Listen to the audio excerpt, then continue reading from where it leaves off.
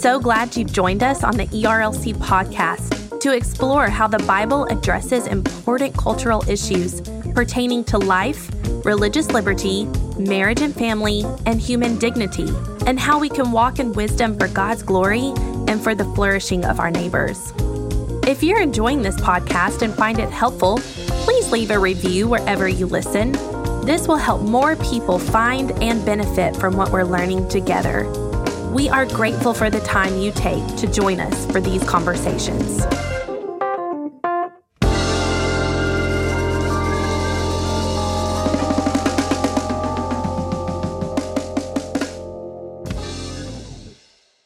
You're listening to the ERLC podcast.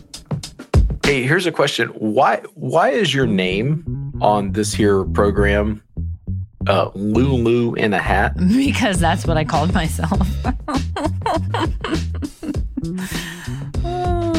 To see if anybody would notice. Hello, and welcome back to this week's episode of the ERLC podcast, where each week we'll be talking about our work at the ERLC and focusing on what Christians should know about the things going on in the world. I'm Lindsay Nicolay, and with me this week, although he's not in the studio but is elsewhere, is Brent Leatherwood. Yes. Can we talk about where I am? I didn't know if you were concerned about your safety or anything. You didn't want people to know where you were. No, I'm in the beautiful offices of our sister entity, the North American Mission Board. And I love getting the chance to come down here to Alpharetta, Georgia. They just have a great facility here, and it just speaks to the great work that our North American Mission Board does, whether it's planting churches and equipping pastors, disaster relief, all that great stuff.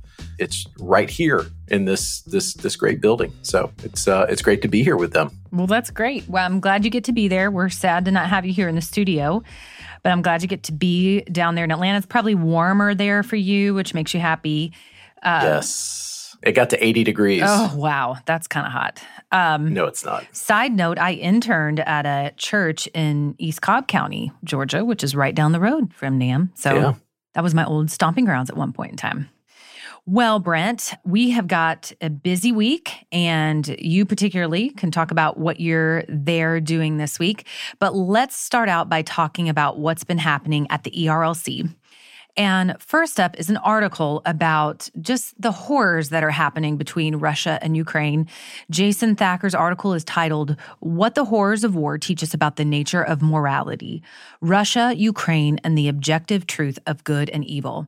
So basically what Jason says is this: there is no neutrality in wartime. We can sit during peacetime in our recliners and casually talk about what quote unquote, our truth is, and the subjectivity of good and evil, and how there is no absolute truth. But the lies of those statements are revealed in wartime. We instinctively know, because we're made in God's image and He has given us a conscience, we instinctively know that things are good and bad. And by and large, we cheer for good to prevail. So when we see a country illegally and unjustly invading another country and civilians dying because of this, little NICU babies having to be moved to the basement of the hospital because their nurses fear for their safety, when orphans are displaced and forced to flee a war zone, we know that that's not right. And so, as Jason points out, this just is a witness to the truth of God's word, to the truth of who God is, who is good, and He teaches us what good is. And it just gives us a picture that all of creation is proclaiming who the one true God is. Yeah, we think of often Jason providing expert level analysis from a evangelical ethics point of view for technology issues. But the fact is the ethical framework that he has applies to so many other issues. And we're so thankful for his voice. And in this piece, he talks about there being objective evil. And he writes this: "It is nearly impossible to see this type of devastation caused by this illegal Russian invasion and the loss of human life in war as morally inconsequential or permissible. It is objectively wrong." And what we're seeing play out in Ukraine right now is objectively wrong. He is right to call this invasion evil, and he is right to call out what the Russian regime doing as morally wrong. And this is a great piece, and definitely want to commend it to our listeners. Yep, we are thankful for Jason and others on staff who are able to articulate these things and help us to think biblically about all the issues that we encounter in this life. Next up is a piece by Alex Ward, and it's an author interview. It's titled, How Do Our Limits Reflect God's Design? An interview with Kelly Kapic about You're Only Human, which is a new book by him. And this is a quote that he says at the very beginning that I appreciated, and it's also convicting. None of us would call ourselves God, lowercase g, but when we start to explore our deepest assumptions and how we approach life, what we often find betrays hidden beliefs. We assume we are, or at least should be, in control, and that is how we try to conduct our lives. And Kelly Kapic goes on to talk about the fact that the limits that are put on our lives, all of us have limits. They actually are not necessarily a bad thing because of the fall and because of sin. They're a good thing that God has given us as his creatures. Only God is all powerful. Only God knows all things. Only God can do all things and be everywhere at once and keep track of all things. We are simply not designed to do that. And instead, we're designed to embrace a posture of humility, recognizing that he is the creator, he's the potter, as the Bible says, we are the clay. And as the Psalms say, you have hemmed me in behind and before. And we usually think of that as something comforting, like you've hemmed me in, you're like a blanket wrapped around me. But really what it means is you've put limits around me for my good and for your glory. So Kelly Kapic says we can embrace these things and we can worship God and we can flourish in the midst of those limits. That's right. And I think so many, especially in our modern times, right, we want to rebel against those limits because we see them as restrictive. But in fact, God is meaning them and intending them for our flourishing. And Alex teases that truth, that universal truth out in this interview with Kelly Kapic. And so this certainly looks like a good book that will be helpful for our audience. You know, and this really spoke to my heart because we, especially as Christians, will say these things, but we don't live like we believe them. And we, in our social media world, and not only that, but just in our day in and day out, you're prized because of your productivity. You're prized because of what you can accomplish. You're praised when you accomplish the most amount of things or the best things. And that's not to say we don't have ambition or we don't pursue excellence, but we have to figure out how to balance this, that we are created with limits and God has designed us to go thus far and no farther. So we need to embrace that and encourage one another in that. And then finally, we have a piece by Hannah Daniel, and it's titled, What is the Mississippi Abortion Case?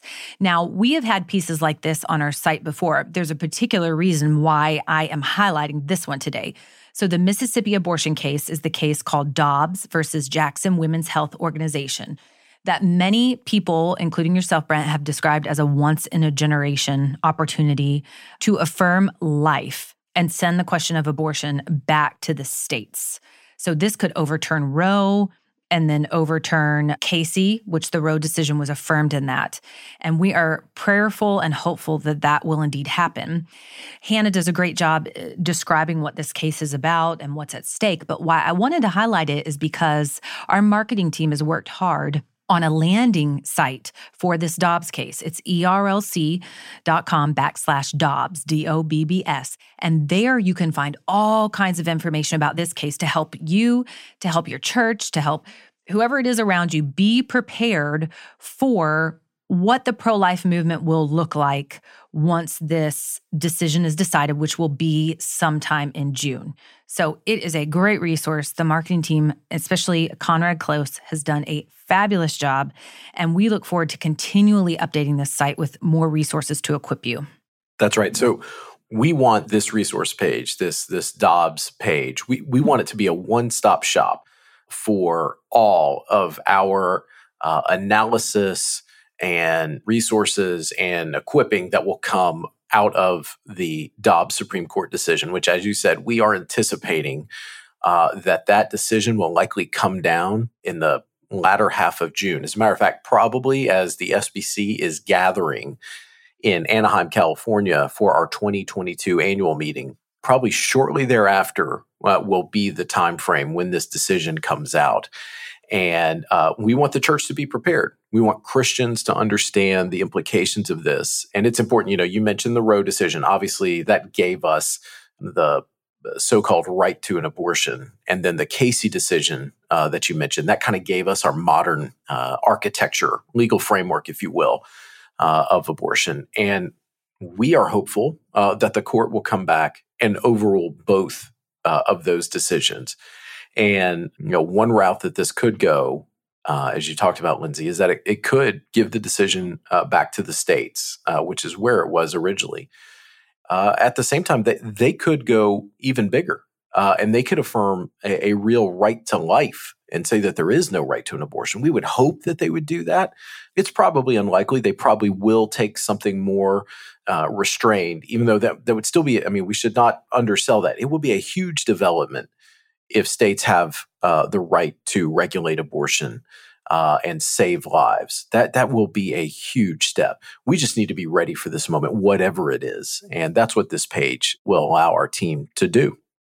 We are extremely proud of our team for bringing this together, for putting this together, providing this resource for us, for Christians, for our churches to be prepared. And, may the Lord use it to equip us to love mothers, to protect and be a voice for the preborn, and to advocate for the value and dignity and right to life for every single individual in our country and around our world.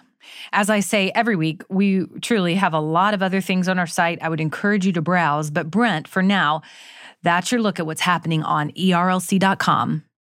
Moving into our culture section this week, Brent, from Georgia, why don't you let us know what's going on? Well, thank you for that, Lindsay. And the news this week, we're gonna start with the number one story around the globe, which is the illegal Russian invasion of Ukraine. And we're going to start with the human toll there. So Axios is reporting this. According to the United Nations, at least 1 million people have fled Ukraine since Russian forces invaded the country on February 24th. It is the swiftest exodus of refugees this century, which the Associated Press notes. More than 2,000 civilians have been killed so far. And we have to realize that number may be somewhat weighed down just because of the fog of war, where, communication lines have been cut and it's not abundantly clear immediately after some of these bombings who all maybe has suffered a casualty. And so some of those numbers may in fact go much higher than just 2,000. Still, that's a huge loss of life. From the story, quote, in just 7 days, we have witnessed the exodus of 1 million refugees from Ukraine to neighboring countries. Filippo Grandi, who is the UN High Commissioner for Refugees. He continues, for many millions more inside Ukraine, it's time for guns to fall silent so that life-saving humanitarian assistance can be provided.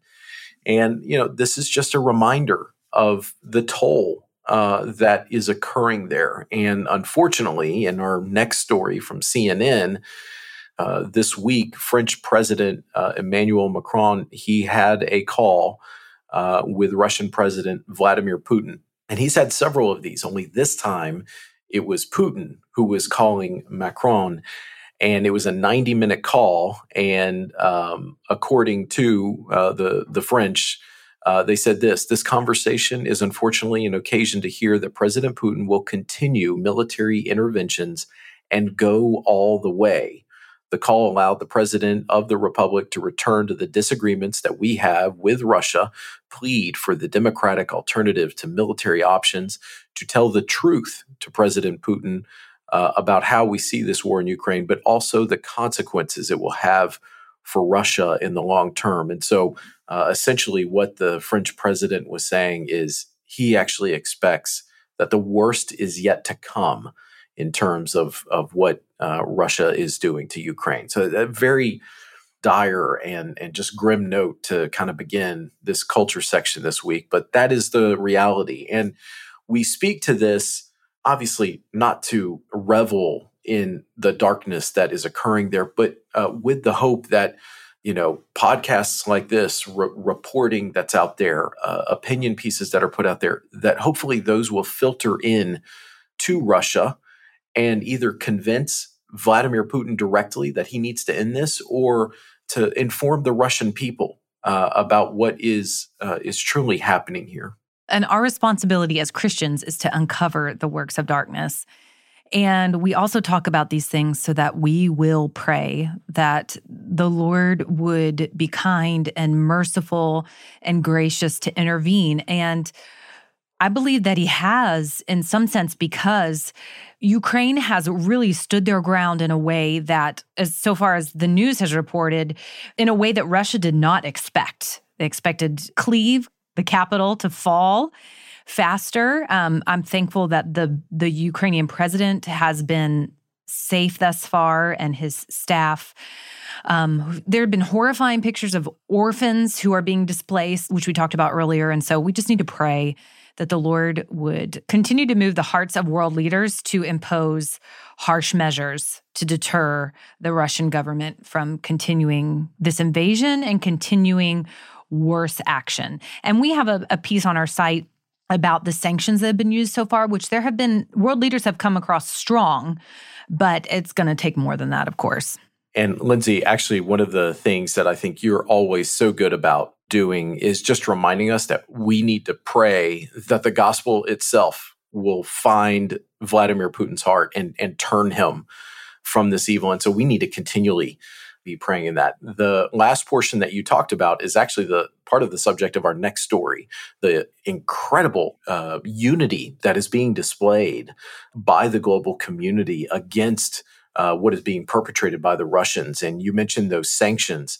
We're starting to get reports that the incredible number of sanctions are really starting to take their toll on the Russian economy. And that was a major part of what occurred on Tuesday night with President Joe Biden's State of the Union address before a joint session of Congress. So this next story, as a matter of fact, the next three stories, there's a lot of Baptist news this week. The next three stories come from Baptist Press. So we'll start here with this one. Speaking Tuesday night to a joint session of Congress and a national television audience, Biden began the traditional address by praising the Ukrainian people for their resolve in the face of Russia's then 6-day-old invasion of their country. Quote, "We, the United States of America, stand with the Ukrainian people," he said.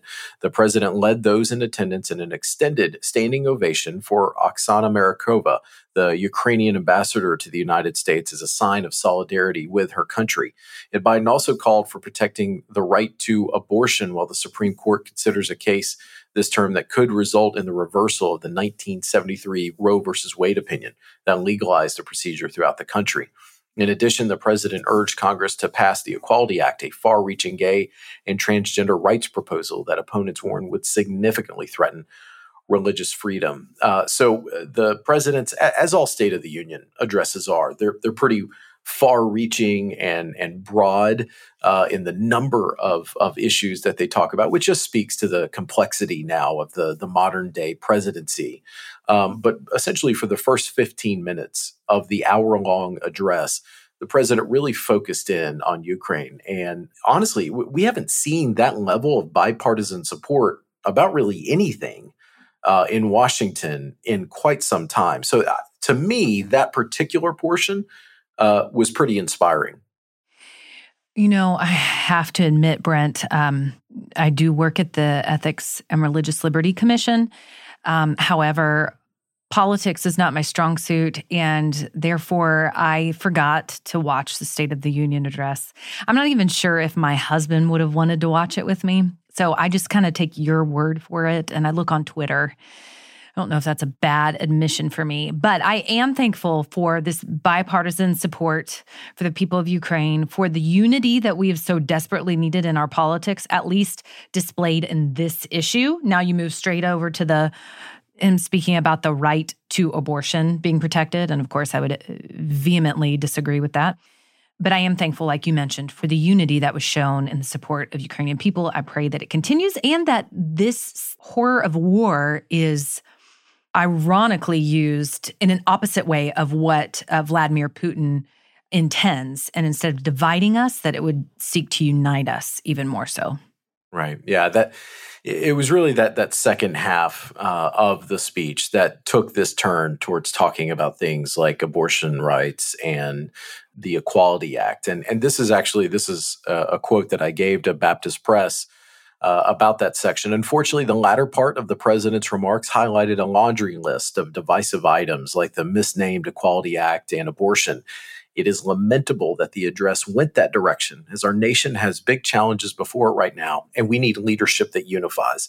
And so, that's the thing. A number of analysts and commentators afterwards, they were saying, President Biden could have stayed with the part where there is this unity and where people want to see the evils that are coming out of Moscow right now confronted. And he did that in the first part. So we want to applaud that and affirm that. But then the second part kind of went down this other track that honestly just was not all that helpful.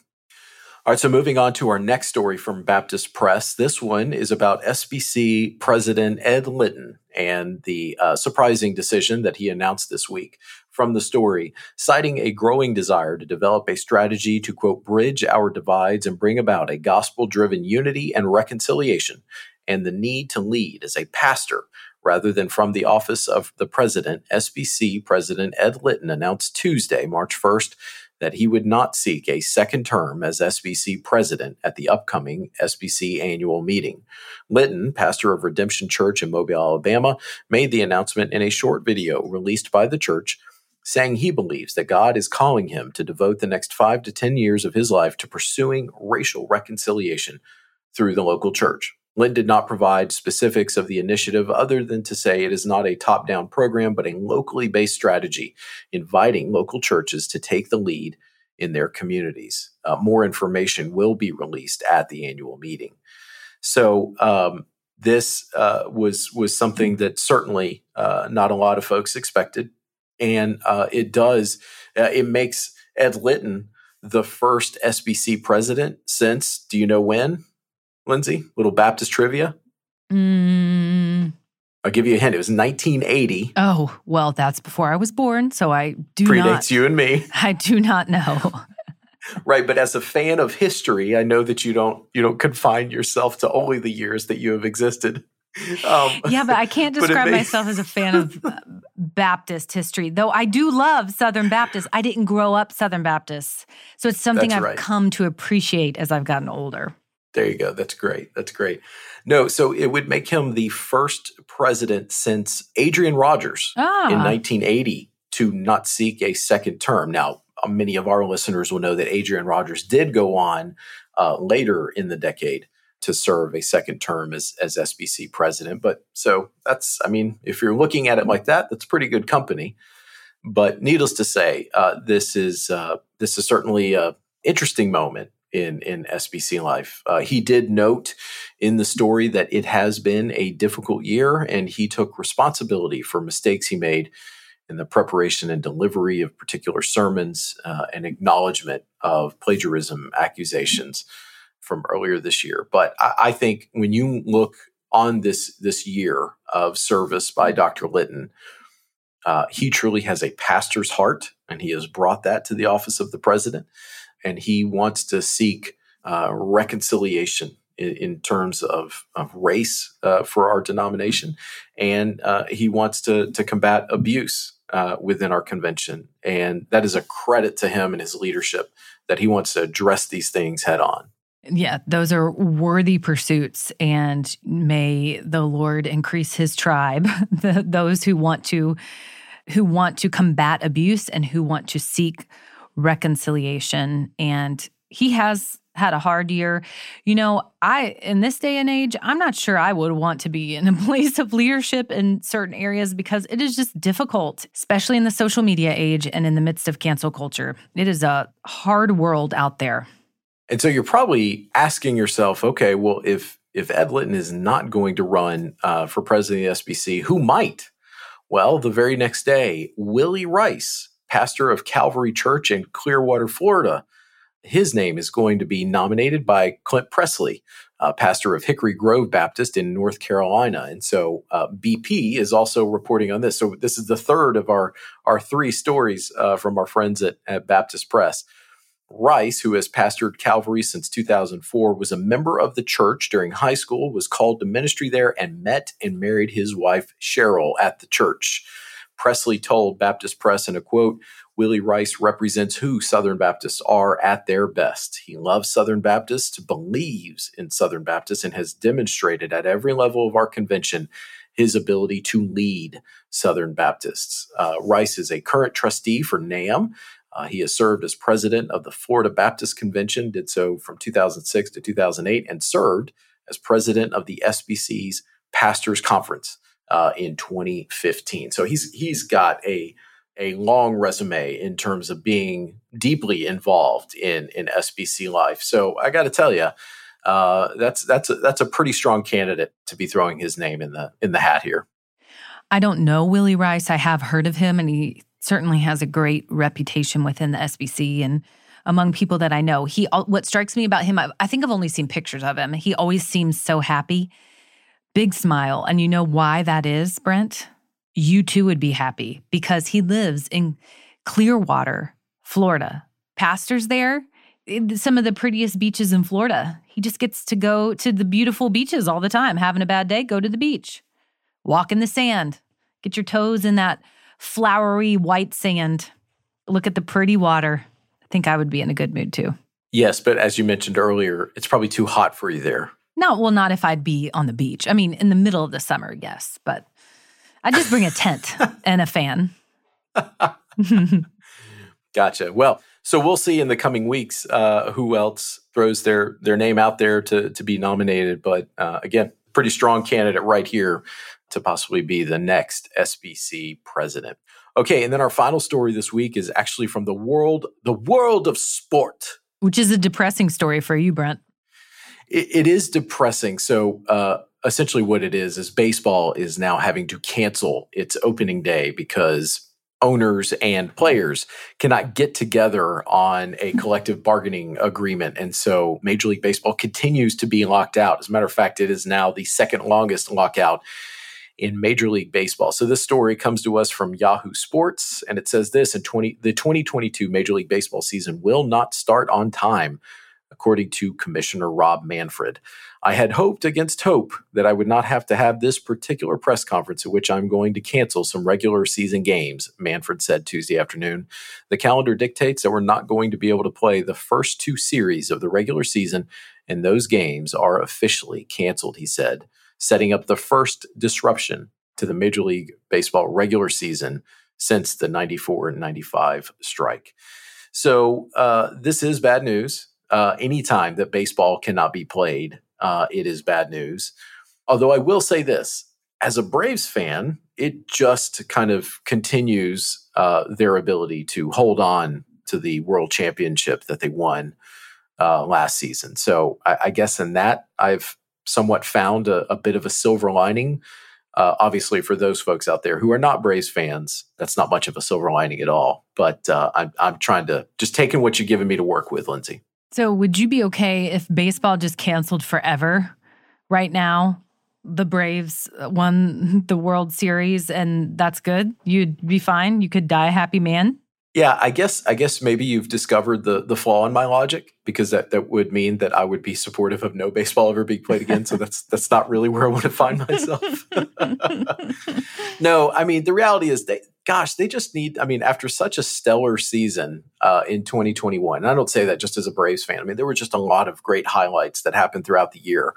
For them not to be able to get together when there is so much money and so much revenue being generated by baseball, it's just, gosh, it's really frustrating as a fan that they haven't been able to do this. What I am hopeful for, though, is for those of us who do want to watch baseball, it gives us an opportunity to turn our attention to college baseball and minor league baseball, which are not affected by the strike, because those players are either playing for the love of their school, or they're playing for, I mean, relatively small paychecks in minor league baseball, and hopefully that will be a good place to turn our attention right now. And it's only a couple more months until football season, so The rest of us are just looking forward to that.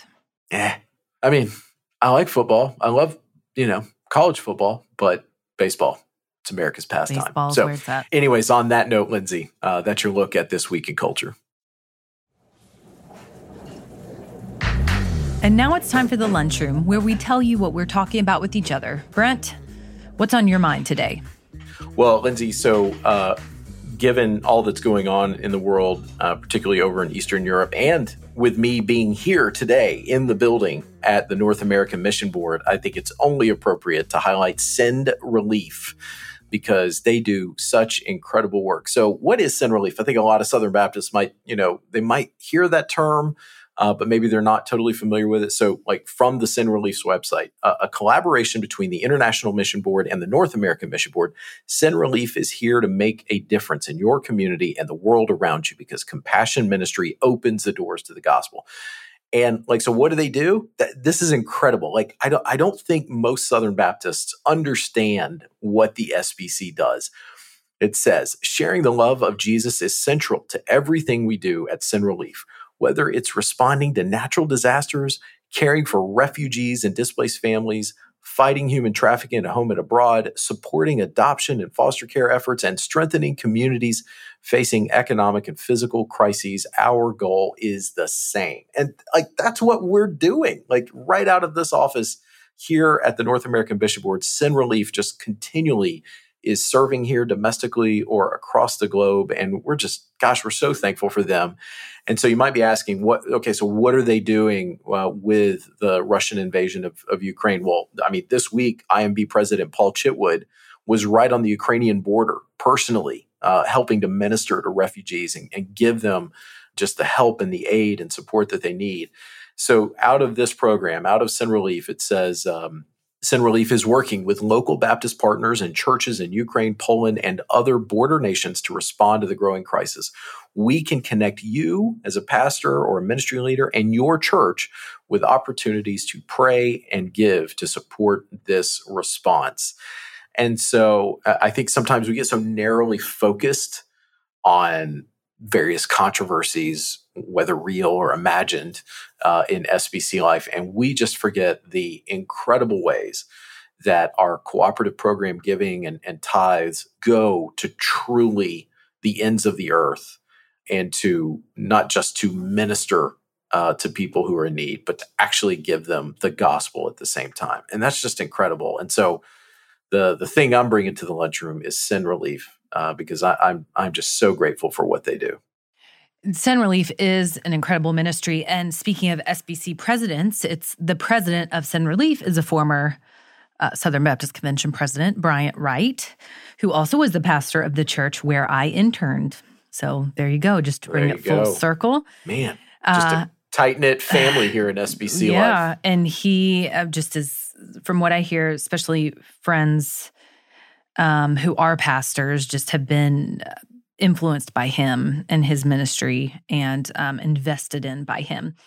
So, and Send Relief is another example of why it's so cool to be a Southern Baptist, to be a part of the Southern Baptist Convention, and to be a part of the cooperative program, because of how our giving funds things like Send Relief so that they can minister to people serving in the name of Jesus all around the world and in the midst of real felt crises like what's going on in Ukraine. So I'm glad that you highlighted it. Great ministry, and glad you get to be at the NAM headquarters today. Okay, well, my lunchroom gives me an opportunity not first, but to talk about my daughter, Marion, who I always talk about on this podcast because as sweet as she is, gets into all kinds of situations that are precarious because she is a strong-willed, adventurous little girl. Anyway, but she turned 3 yesterday. Well, let's see. We're recording on Thursday. It airs on Friday. She turned 3 on Wednesday, but we're having a party with her friends outside tomorrow. She's so excited. I can tell she's getting older, has a longer attention span, things like that. She kept saying yesterday, "Happy birthday to me." And she got Baby Shark balloons because she loves Baby Shark. She says, thank you, Daddy, for my balloons. So it's been really cute. But her turning 3 also has brought her to the age where we're starting to talk to her, or trying to start talking to her about her body for her protection, which is just crazy that we have to talk about that in this world. Within the Southern Baptist Convention at the ERLC, we have done a lot of work with sexual abuse survivors, and are doing a lot of work through our Caring Well initiative to make our churches safe for survivors and safe from abuse. And that's what we want for our children as well. So I took her to the pediatrician today for her well visit, and the pediatrician was also talking to her about that. So I wanted to highlight this resource that I'm buying for our family that others have highlighted, and it's called God Made All of Me, a book to help children protect their bodies. And it's by Justin and Lindsay Holcomb. And I just have heard great things about this resource, just to equip our children to be able to exert authority over their bodies so that somebody else does not take advantage of them, and to teach them the goodness of how God has designed them. And again, I wish this wasn't a conversation that we had to have with anybody. I wish little children and adults didn't have to go through this and wouldn't become victims of abuse. But in a fallen world, we've got to protect our children as best as we can by God's grace. And so this is one resource that I would recommend to use in order to do that. Lindsay, this is a timely item for you to talk about, because do you know what this week is? I'm sorry, I'm just like popping the trivia questions on you throughout the day. When you talked about the SBC president, we should do trivia on our show sometime, because it's kind of fun. I like trivia. You should. I know it's Dr. Seuss's birthday. That's all I know. There you go. It's Dr. Seuss's birthday. Okay. And so in schools across the country, it's Read Across America Week. There you go. And so why not? Why shouldn't we be promoting a book, particularly one like this one, God Made All of Me? So you brought a very timely item to the lunchroom this week. Well, and did you know that Dr. Seuss's birthday actually was on Marion's birthday? It's Wednesday. I did not. Same birthday. And wow. Marion's birthday is also my grandmother's birthday, who died when I was 7, my mom's mom. So that was sweet when she was born on that day too. Very sweet. Yes. Very sweet. Well, there you go. A person's a person, no matter how small. Just a reminder, you can find links to all the things we talked about today in the show notes. And if you like the podcast, please consider helping us spread the word by sharing the episode on social media, or going into your favorite podcast app and leaving us a rating and review. The ERLC podcast is a production of the Ethics and Religious Liberty Commission and is hosted by Lindsay Nicolay and Brent Leatherwood. Technical production provided by Owens Productions. It's edited and mixed by Mark Owens. And in addition to listening to the ERLC podcast, be sure to check out our other ERLC podcasts. The Digital Public Square airs every Monday, and its host is Jason Thacker, who is one of the leading voices on technology and ethics. And if you like staying informed about important policy decisions that matter to Southern Baptists, Capitol Conversations is our podcast directly from Capitol Hill, which is hosted by our colleague Chelsea Sobolik. Search for The Digital Public Square and Capitol Conversations wherever you listen to podcasts. Thanks again for listening, and we'll be back next week with more content.